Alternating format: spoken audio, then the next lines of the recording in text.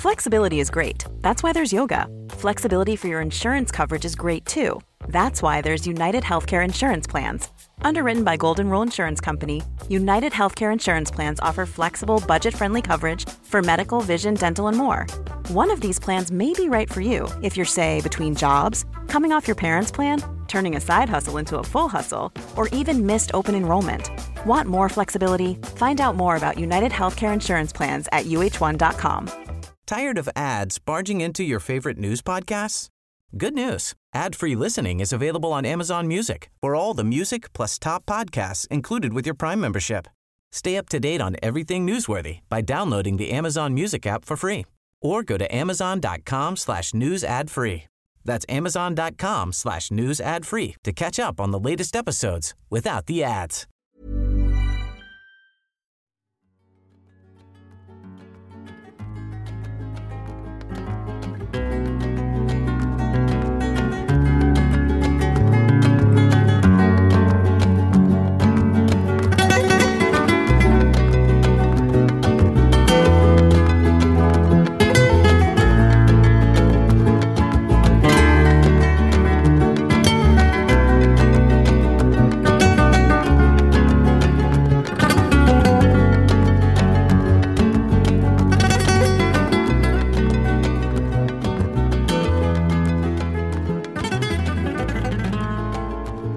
Kära lyssnare, välkomna till Sektpodden. Jag heter Emma Genbeck, driver denna podd tillsammans med Rigmor Robert. Rigmor, vill du börja med att presentera dig idag?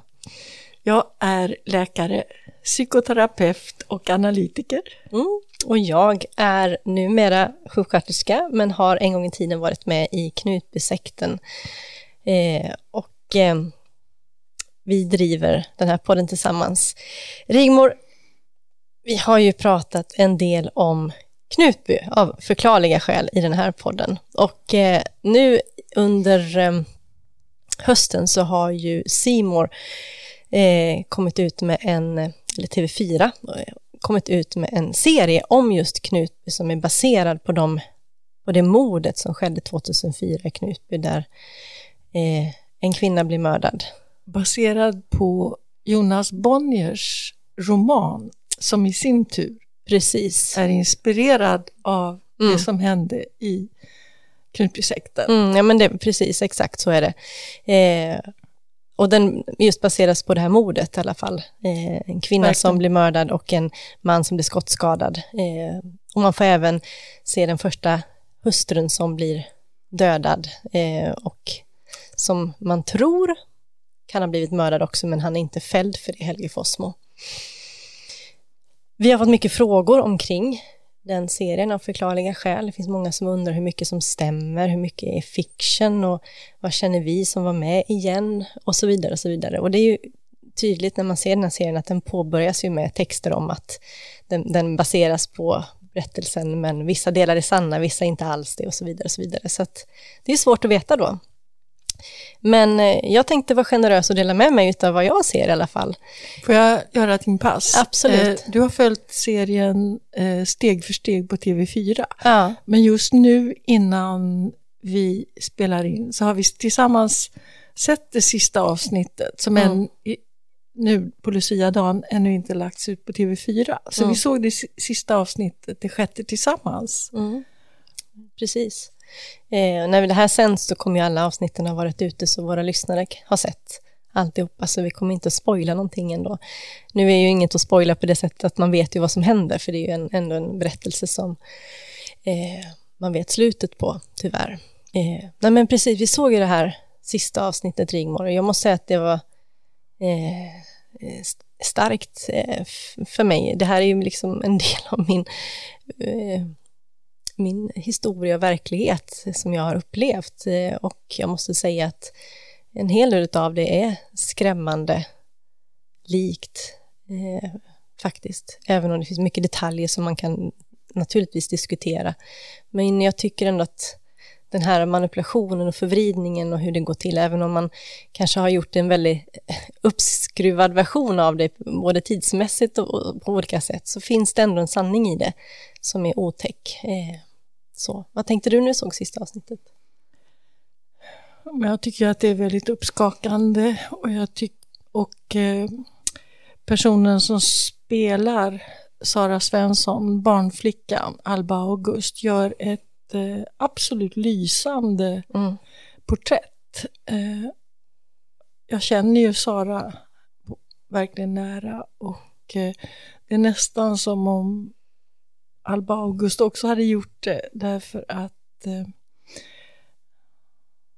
alltså hon kan ju framställa den ångest.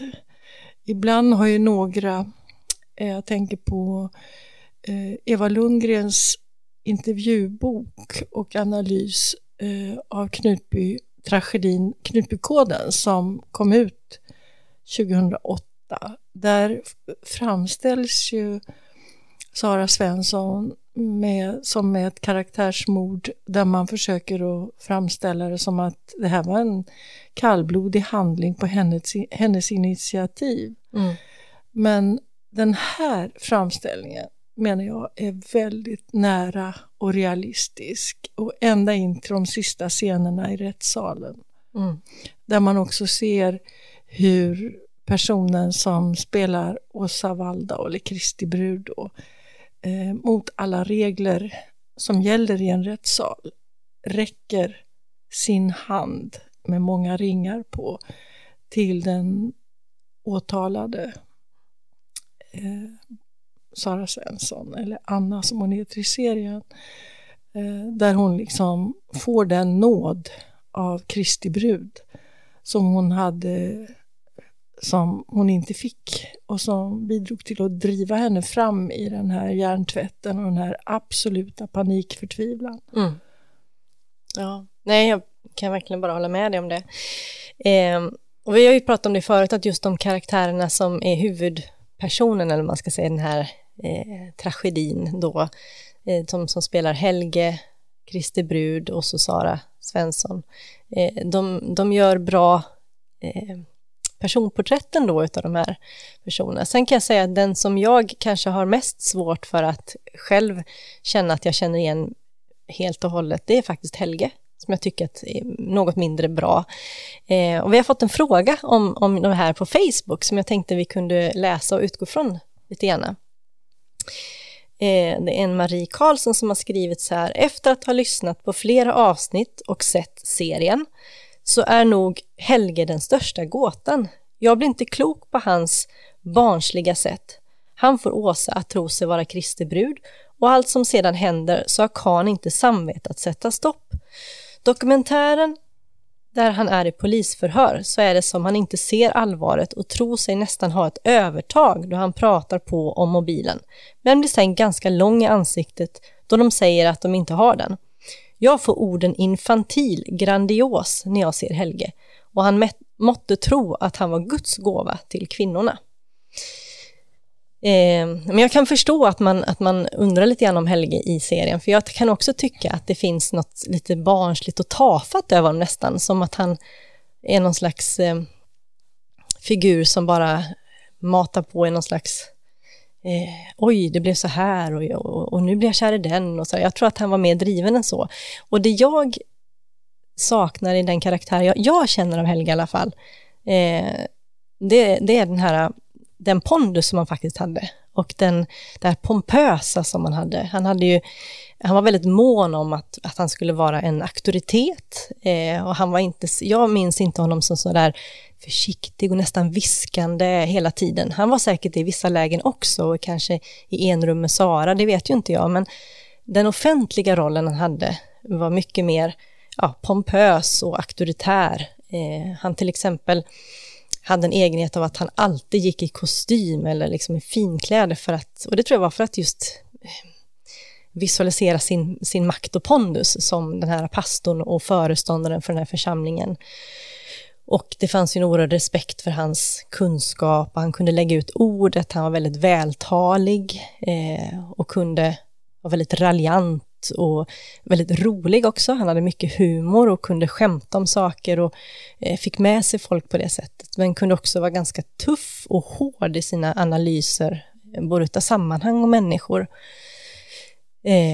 Så att det tycker jag man har liksom förlorat eller missat i beskrivningen av honom. Och det kanske är det som saknas för att man ska få den här, alltså att det inte bara blir den här lite barnsliga bilden nästan som jag kan tycka ibland lyser igenom på något sätt i serien. Vad tänker du om det, Rigmor? Du har ju också haft en del med Helge att göra. Jo, jag känner Helge väl. Vi pratade med varandra varje vecka i 5 år under terapin. Och som jag tidigare har sagt, jag kan ju inte avslöja vem som har gått i terapi hos mig. Men när det gäller Helge så kan jag det eftersom han skriftligen löste mig från den delen av tystnadsplikten och bad mig förklara i media i samband med att han valde att erkänna delaktighet i brott. Och nej, men Helge, jag vet att en av de poliser som förhörde honom sa till mig att Helge är ju trevlig. Alltså han är lättsam. Det var inga tråkiga, vi hade inga problem att hitta samtalsämnen. Men ja, det var ett väldigt intressant process vi har gått igenom tillsammans. Men vi har ingen kontakt idag, Helge och jag. Men det var lärorikt för mig på många sätt in i det sista, kan jag säga. Men jag förstår det. Till mig har han ju aldrig kanske uppvisat den där lite pompösa, men däremot har jag ju hört det på inspelade predikningar som man gav ut ifrån Knutbysekten. Så jag vet vad du talar om. Ja, och jag minns ju till exempel, vi har ju talat mycket om det här med det våld som fanns då, framförallt de här senare åren när Åsa framförallt var våldsam, men även andra. Men jag har aldrig hört att det har kommit fram att faktiskt redan under Helges tid, alltså innan mordet, så utövade han våld faktiskt. Jag minns framförallt om 2 män som han slog för att liksom straffa och uppfostra och kunde skälla på och var otroligt förnedrande. Och han hade någon just gentemot män att förnedra och förminska. Och det var väl någon behov av att hävda sig i någon slags egen Men det kan ha att göra med, tänker jag också, det som vår lyssnare skriver där, att se sig som Guds gåva till kvinnorna. Ja. För det var ju kvinnor som redan hade en man i sitt liv som han hade förhållanden med. Men då vill jag också säga att ansvaret ligger inte bara på en förförare utan också de som låter sig förföras. Och det är ju det här haremsystemet, att en man i ledande ställning kan faktiskt få tillgång till kvinnor som blir förtjusta och förälskade. Och det är ju ett fenomen som inte bara hörde till sektmiljön. Nej. Och det otäcka är väl att det kanske börjar just där, att man blir förälskad och sen så övergår det till någonting annat. Jag tänker på hur Helge gjorde, hur otroligt illa han behandlade Sara till exempel. Att det övergår i någonting vidrigt sen när den här första. Så att det är otäckt. Ja, verkligen. Verkligen. Nej, men så jag tycker det är en bra fråga och det är en bra iakttagelse av Helge. Men sen har vi fått lite andra frågor. Ska vi gå vidare med dem eller ska vi prata mer om själva? Är vi färdiga med serien? Ja, egentligen så har jag har ett par iakttagelser som kanske som jag tycker är intressanta. Gör det. Därför att jag dels så i avsnitt 5, näst sista avsnittet, så är det en scen som tog mig väldigt som jag tyckte var läskig, och det är den här scenen när Sara då, eller Anna, barnflickan, sitter med Helges dotter vid sängkanten, hon som går och lägga sig, eller hon ligger i sängen, dottern, och de ska säga godnatt, och då dottern frågar varför då Anna är fel och varför Jesus inte är nöjd med henne, eller jag kommer inte ihåg exakt vilka ord hon använder, men det är tydligt uttryck av att barnet här i scenen liksom iakttagit och vet att den här vuxna personen inte är okej i förhållande till de andra vuxna. Och visst, jag kan väl se att i verkligheten så var det inte riktigt så direkt, men nästintill, för att det var ju så att även barnen i verkligheten såg ju hur de vuxna som var fel eller utsatta blev behandlade. Och jag kan bara relatera till min egen tid i den situationen eller positionen när man hade den här fasan för att få frågorna just från barnen varför man inte var med. Jag minns till exempel när då Åsa Kristi brud fyllde 50 år. Och i princip hela församlingen, inte riktigt hela men ändå större delen var bjudna på den här 50-årsfesten.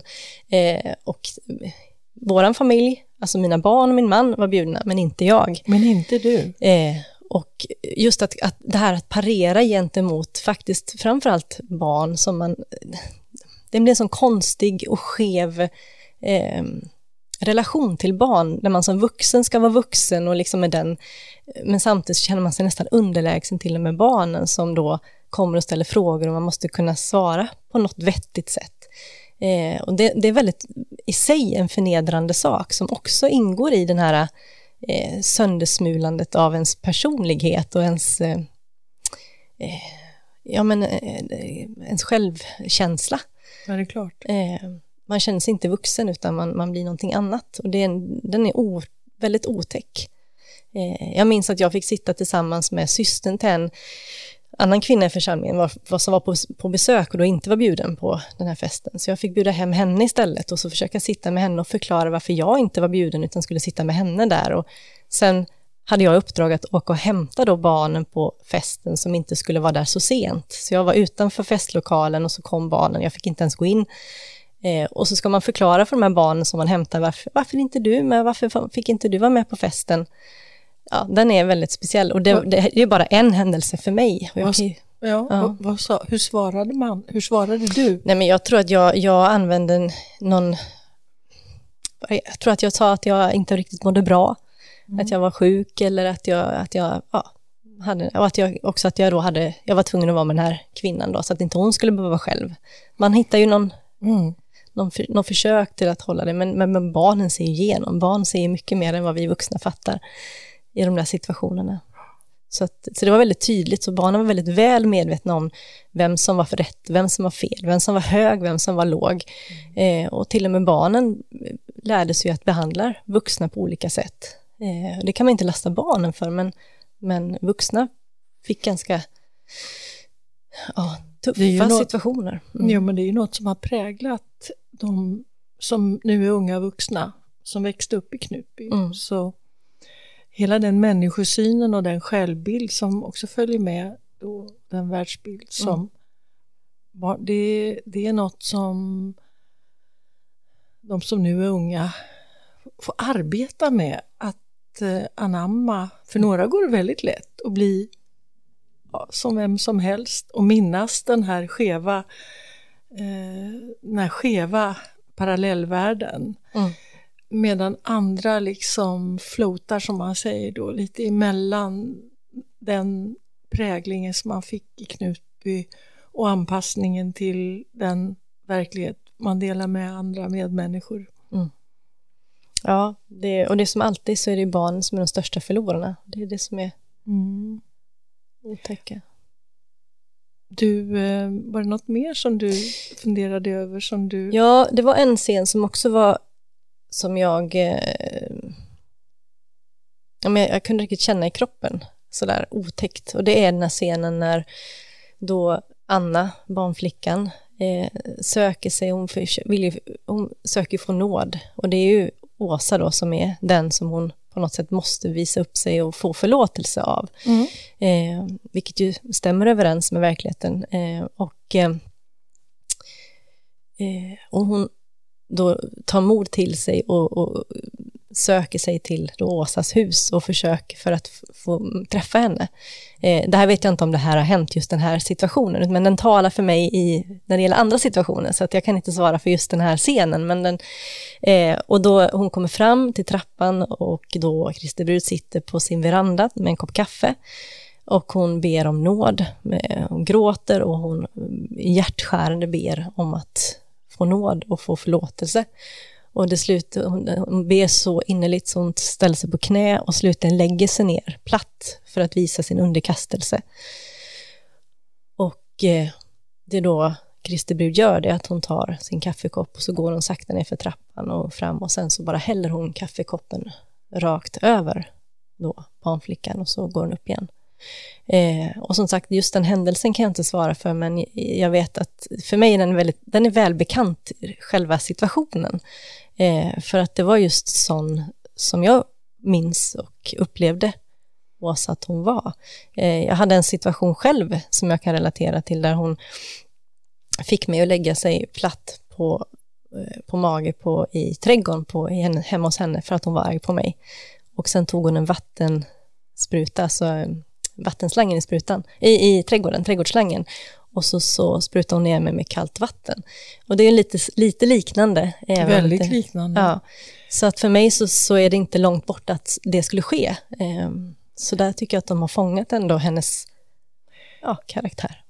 Ja, jag tror också att man kan ha inspirerats av den här dagboksbladet som har reproducerats där Sara Svensson har i förtvivlan tecknat sig själv liggande framstupa som en våt trasa på marken och så i en sån här pratbubbla ber om nåd och ber Kristi brud om nåd och så att och det finns hon har liksom kryssat sin bakgrund, det som har varit och det finns ingen framtid så det jag tänker att den bilden också kan ha inspirerat filmskaparna. Ja, säkert. Jag tänker också att den här regissören, han gjorde ju den serien Kalifat. Och där har han också på ett väldigt trovärdigt sätt beskrivit manipulationen, hur de här svenska flickorna i IS-miljön sugs in i det tänkandet och blir personlighetsändrade och blir liksom sektmedlemmar i den här Mellanöstern terrorsektmiljön. Och att han har en djup förståelse för de mekanismerna. Men skådespelarna är lysande. Jag måste säga att Sindre, den skådespelaren som spelar Helge, jag håller med att han är väldigt vek i de här, inte på det sättet som jag tror kanske att han upplevdes, framförallt inte av Sara Svensson, men han är ju porträttlik och även i sina ansiktsuttryck så tycker jag känner igen Helge nästan på ett häpnadsväckande sätt. Så de här tre huvudpersonerna, jag tycker också att, minns du Farid Lamrani, det var den man som hjälpte Sara Svensson under tiden hon sökte vapen och erbjöd henne bostad och så vidare. Jag har frågat om Farid och men han kanske försökte närma sig, men han utnyttjade aldrig henne sexuellt eller så, utan han hade en äkta medkänsla verkar det som. Och jag har också frågat om ett brev som publicerades från, han satt i fängelset nere i Nordafrika i samband tror jag med någon knarksmuggling eller. Och det var autentiskt, säger Sara, och han är död idag och har sin grav här på andra sidan Järlasjön. Ja, ska vi gå på lite frågor som vi har fått? Ja. På Knutby-serietemat kan man väl säga. Men först har vi ut en fråga som Marianne har skrivit som låter så här. Sen måste jag fråga om mordplanerna på Mikaela/Alexandra då. Stämmer det verkligen att det var Helge som drev på och Åsa som var helt emot dem? Jag har hört sägas tidigare att ingenting av vikt skedde i Knutby som inte Åsa var införstådd med eller upphov till. Hur tänker ni om detta? Want flexibility? Take yoga. Want flexibility with your health insurance? Check out United Healthcare Insurance Plans. Underwritten by Golden Rule Insurance Company, they offer flexible, budget-friendly medical, dental, and vision coverage that may be right for you. More at uh1.com. Tired of ads barging into your favorite news podcasts? Good news. Ad-free listening is available on Amazon Music for all the music plus top podcasts included with your Prime membership. Stay up to date on everything newsworthy by downloading the Amazon Music app for free or go to amazon.com/news ad free. That's amazon.com/news ad free to catch up on the latest episodes without the ads. Alltså jag tycker på att det är en ganska svår fråga, därför att det är liksom, vad ska man säga? Jag kan inte säga att Åsa har, alltså hon är ju inte dömd för någonting, vi vet ju inte. Men det jag kan bekräfta, det är att jag tror att det var så att det mesta som skedde i Knutby, det hade hon koll på. Hon hade ett talesätt, inget är fördolt för mig. Nej, precis. Och jag kan också bekräfta att hon och Helga hade en väldigt tät och nära relation. Och definitivt så vet jag att den här utfrysningen och nedbrytningen av Sara, det tror jag inte hade varit möjlig utan det hat och det sätt som Åsa drev henne ifrån sig på det här sättet som gör att hon så hjärtskärande ber om nåd för att överleva. Alltså hela Saras tillvaro handlar ju om, har man förstått nu i efterhand, om att försöka blidka Åsa för att få nåd igen från Gud, för att hon tror att det är den enda vägen. Så långt så att det till och med drevs till det här. Så det vet jag. Sen kan inte jag svara för. Men jag tycker att det är frågetecken. Och vi kan ju säga då att enligt Helge Fossmo så det han har sagt och fortfarande vidhåller, det är ju att de sms han skickade till Sara skulle något eller några ha kommit ifrån Åsa. Men det är hans utsaga. Ja, för mig att lyssna på Åsa eller Helge, det är som pest eller kolera. Alltså vem vet vem som talar sanning. Men ja. Och vi har den där gesten som vi nämnde som finns med i serien också. När hon räcker handen till Sara Svensson eller Anna nu då i filmserien, där alla i rättssalen kunde höra den här sucken eller snyftningen ifrån barnflickan som hade fått nåd. Skrämmande. Men en fortsatt fråga just när det gäller Kristi brud och Åsa, så ställer hon en tjej som heter Emma. Hon ställer den här frågan. Den här frågan rör då henne, alltså Åsa, huruvida hon själv verkligen trodde på att Jesus skulle återvända och gifta sig med henne eller inte. Trodde hon verkligen på detta själv? Eller använde hon det som en ursäkt för att få den uppmärksamhet och uppassning som hon så tydligt trånade efter? Om hon nu verkligen trodde att hon var Kristi brud i människoform, så blir ju följdfrågan huruvida hon fortfarande väntar på Jesus eller inte. Vad tror ni? Nu när sekten är upplöst och hon till och med är dömd för misshandel, tror ni hon ändå fortfarande tror på sin roll som Kristi brud och att Jesus kommer att komma? Ska jag börja? Nej, men huruvida Åsa verkligen trodde att hon var Kristi brud. Jag tänker nog så här idag, att jag tror att hon trodde att hon var Kristi brud. På samma sätt som jag tror att hon skulle kunna ha, om det inte hade blivit Kristi brud så hade det blivit en profeten med stort P liksom.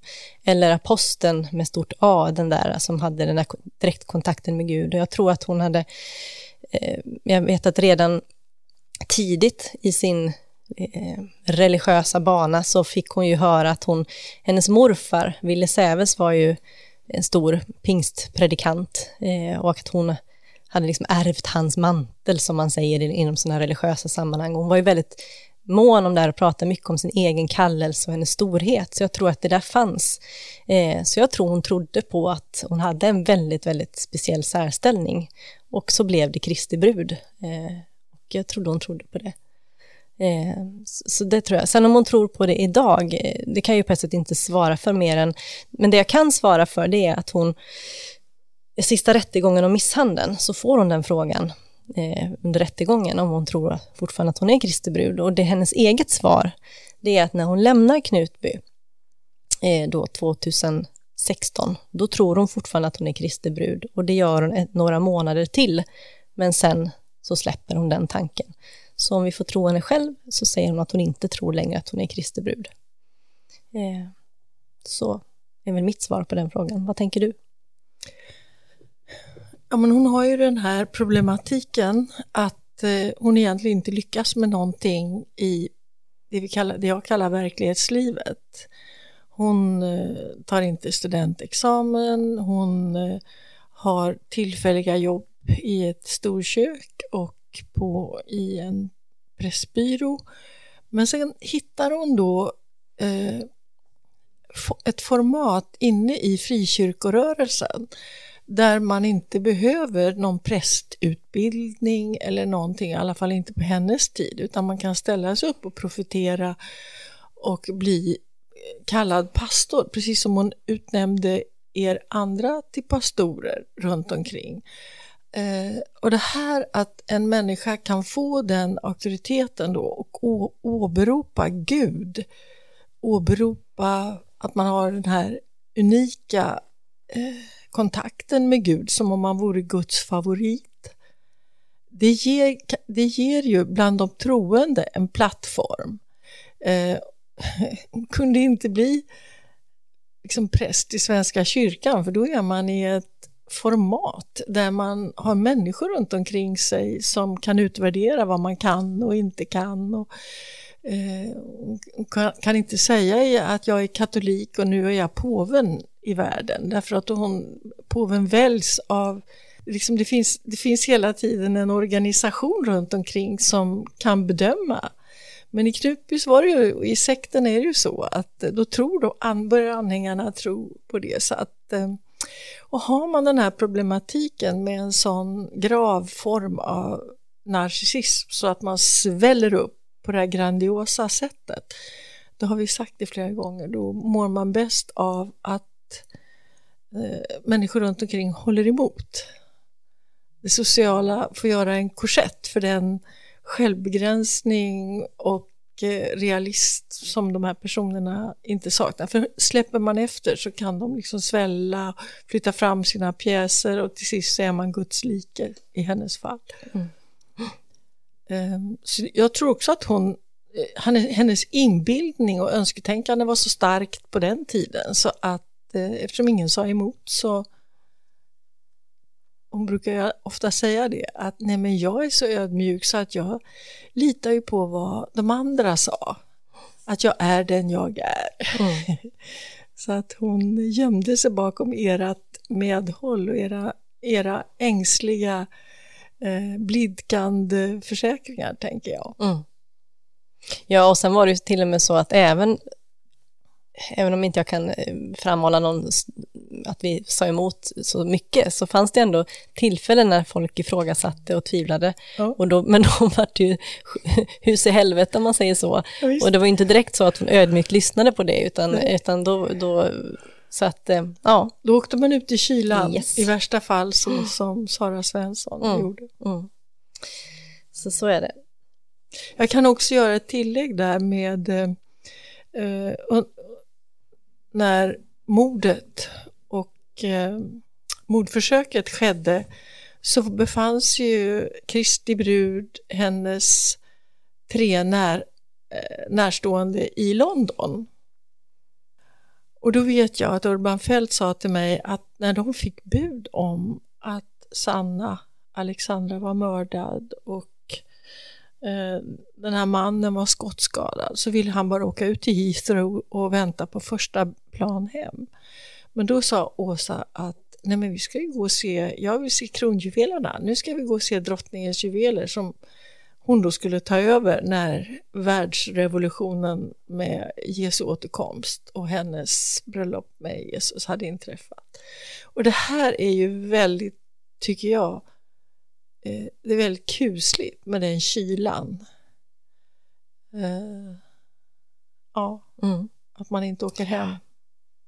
Och kanske också rädsla att komma hem och stå ansikte mot ansikte med det som hade hänt. Precis. Ja, det var lite svar på det. Sen har vi en fråga till som rör Knutby och serien. Som Rickard har skrivit, och det står så här. Känner ni igen de ockulta inslagen som förekommer i serien som går i TV4? Barnflickan ser en vålnad, eller korset som trillar ner i avsnitt 5 till exempel. Verkar finnas mycket sådant kring folk som utvecklar kollektiv galenskap. Ja, jag tänkte innan vi svarar på den frågan, Rigmor, så skulle du vilja svara på en fråga för våra lyssnare och bara berätta, vad är ockult? För det tror jag faktiskt är någonting som vi har pratat om det förut, men jag tror att det är sådär ord man slänger sig med. Men vad betyder egentligen ockult? Men ockultism, när man ägnar sig åt det ockulta, det handlar om att man räknar med att det finns en osynlig verklighet som vi inte kan mäta och väga och hantera, och att det finns liksom ett slags levande väsende vid sidan om oss. Och det kan jag säga, det är jag som har varit intresserad av motiv i våra sömndrömmar. Jag har ju skrivit upp mina egna sömndrömmar, de jag minns ända sedan tonåren. Och jag gjorde någon beräkning någon gång att det kanske är runt 30 000 drömmar som jag har fått ta del av och kommentera från människor. Och då kan man ju se det, att när man har skrivit upp en dröm, att de ibland ligger kusligt nära en sanndröm eller ett varsel, eller att som om vi undermedvetet kan ha anat någonting som sen visar sig inträffa. Det kanske kunde ha gått åt ett annat håll, men i de här fallen så har det blivit meningsfulla sammanträffanden. Men ockultism, då räknar man med den här andevärlden och försöker kommunicera med den. Men man gör inte, för det kan man säga, det gör ju vi i bön, i meditation, i österländska, så att man liksom försöker att sätta sig i någon slags harmonisk kommunikation med en osynlig verklighet, en större makt. Men i ockultismen så räknar man inte med att den behöver vara god, utan då kan man liksom försöka kommunicera både med änglar kanske, men också det man kallar demoner som kan vara ha destruktivt inflytande, de dödas andar i spiritismen. Och då skiljer jag på att vi till exempel i en sömndröm eller i en vision eller någonting kan få kontakt, känns det som, med någon som inte längre är i livet.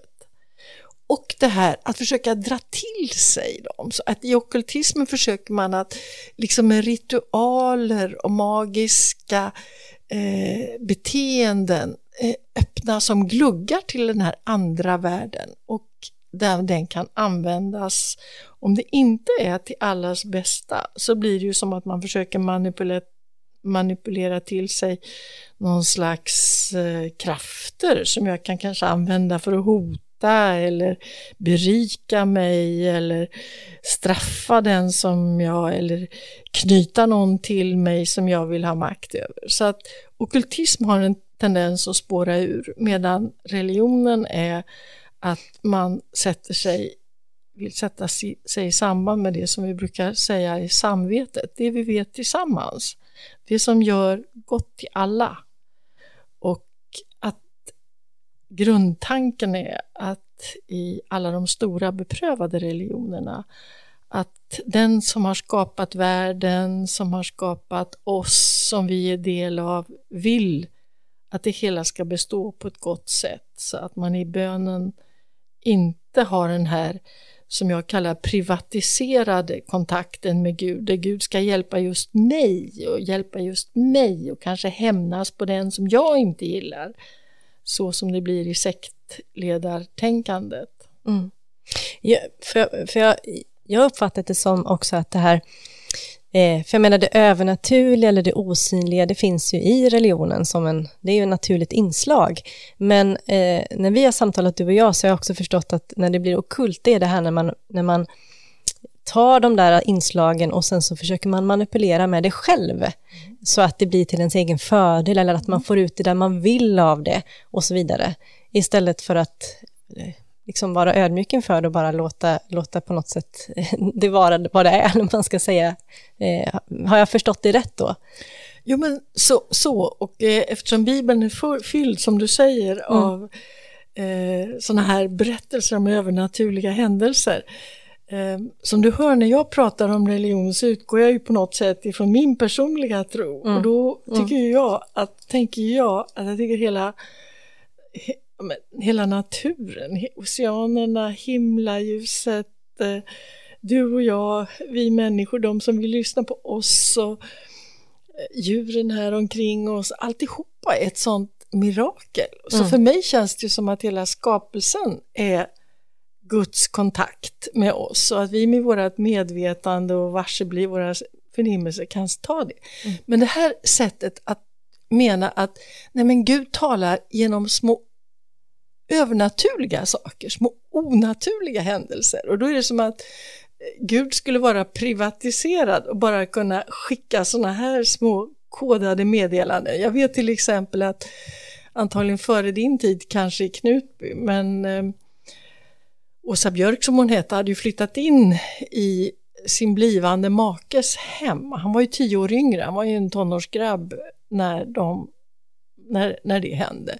Och så fort han var 18 så gifte de sig. Och då har personer som var med då berättat att en person som Åsa, Kristi brud, kunde använda de här bibliska berättelserna om övernaturligheter. Då så kunde hon säga så här att ja, men i Domareboken så står det ju i 6:e kapitlet i Bibeln att Gideon, han frågade Gud, ja men vill du verkligen att det är genom mig som Israel ska räddas, så ge mig ett tecken. Så nu lägger jag små avklippta ulltussar. Och om det är så att det bara kommer dagg på ullen medan marken är torr, då vet jag att du vill att det är jag som ska ha det här uppdraget. Och så nästa morgon så var det ju så. Han kunde krama ur en hel skål vatten ur de där ulltussarna, men det var torrt på marken. Och då så sa han en gång till och bad att inte Gud skulle bli vred på honom, men han ville en gång till liksom, gör den här gången nu så att bara ullen är torr medan det kommer dagg överallt på marken. Och då gjorde Gud på det. Och då var det tydligen så att Åsa, hon var ute med ulltussar, och så påstod hon att det här hade hänt. Så det var verkligen menat att hon skulle gifta sig med ynglingen i familjen. Ja, det där är ja, men det här är ju liksom ett sätt då att försöka åberopa ockulta tecken. Men jag tycker det är intressant, för jag menar typ sådana, jag menar, nu tror inte jag att det stämmer, utan hon har ju hittat på det, tror jag idag naturligtvis. Ja, men den här berättelsen, det är ju säkert många kristna som skulle kunna använda sig av den berättelsen och göra likadant, för det finns ju mycket som du och jag nu kallar för kulta ting inom en hel del kristna led. Nu är det säkert många kristna som skulle bli arga för det. Men om man nu ska prata personligt, så ser jag idag bibelberättelserna mycket mer som symboliska. Att de här berättelserna de har sitt att säga på ett symboliskt värde, mycket mer än de här övernaturliga och konstiga fenomenen. Men det är min personliga åsikt. Det finns ju de som tror på ett annat sätt. Ja, men den som är intresserad av bibelkunskap och så vidare, så måste man ju veta då att de här texterna i Gamla testamentet, de är ju skrivna för mer än 2000 år sedan i en helt annan kultur och översatta till våra språk. Precis. Men om jag ska återgå till frågan som den här personen hade då, om den här serien, om de här inslagen, så just de här inslagen som han beskriver, som ett kors som ramlar ner, eller den här vålnaden av mamman som kommer igen, det är ingenting som jag känner igen på det sättet. Däremot de här inslagen som är till exempel om den här striden som Helge beskriver, sen vet inte jag, det är en målande bild av de här demonerna med horn och eld och svärd och så vidare. Men han pratade ju om sådana saker, Helge. Han ville ju liksom åberopa att han hade kontakt med den andra sidan och att demoner jagade honom. Och de här rivmärkena på handen. Nu var det ju väldigt mycket rivmärken bara. Utan det han beskrev och som jag fick höra talas om, jag såg det aldrig själv, det var att han hade 3 liksom rivmärken på handen som en klor som hade klöst honom då. Och det var ju liksom oförklarligt och vad hände och liksom och så. Och det är ju för mig idag helt klart ockulta inslag.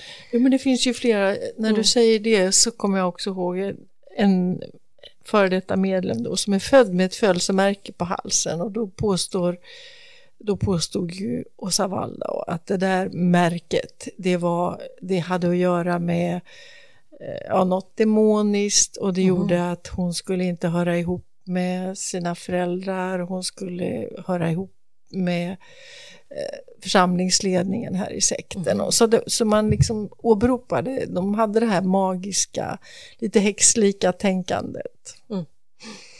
Ja, så det fanns ju sådana saker. Ja, Rigmor, är det något mer vi tänker att vi vill ta upp när det gäller Knutby-serien? Annars så jag tänker att vi på något sätt ska runda av den delen. Ja, vi gör väl det. Ja. Vill du ge ett slutomdöme?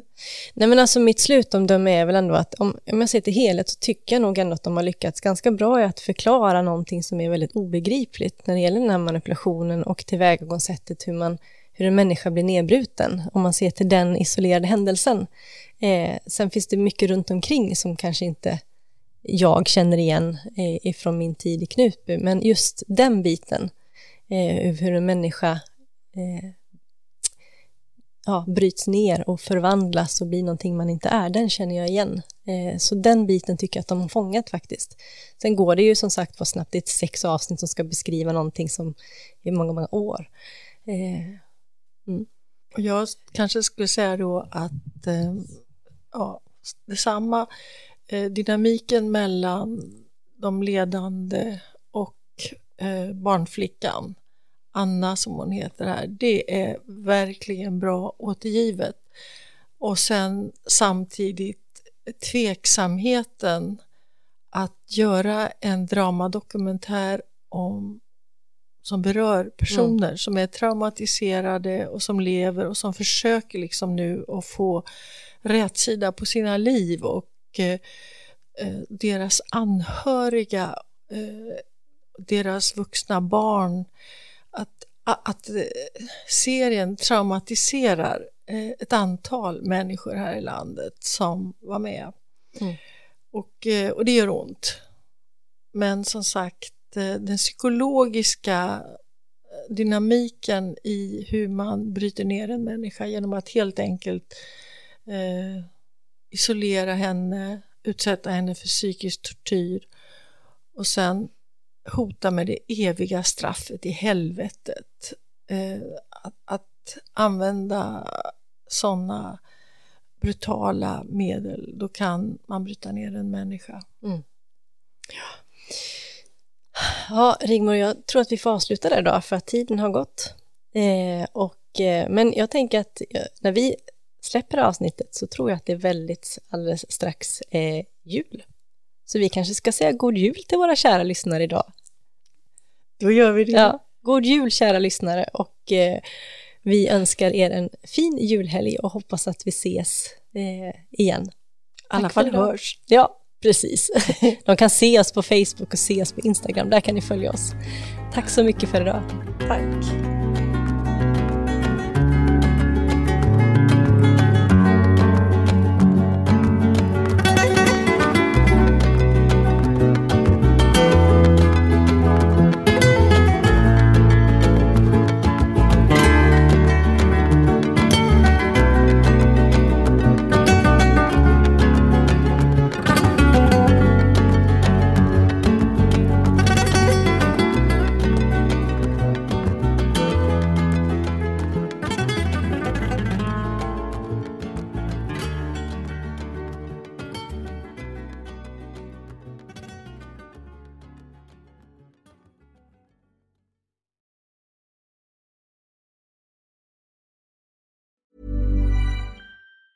Tired of ads barging into your favorite news podcasts? Good news. Ad-free listening is available on Amazon Music for all the music plus top podcasts included with your Prime membership. Stay up to date on everything newsworthy by downloading the Amazon Music app for free or go to amazon.com/news ad free. That's amazon.com/news ad free to catch up on the latest episodes without the ads.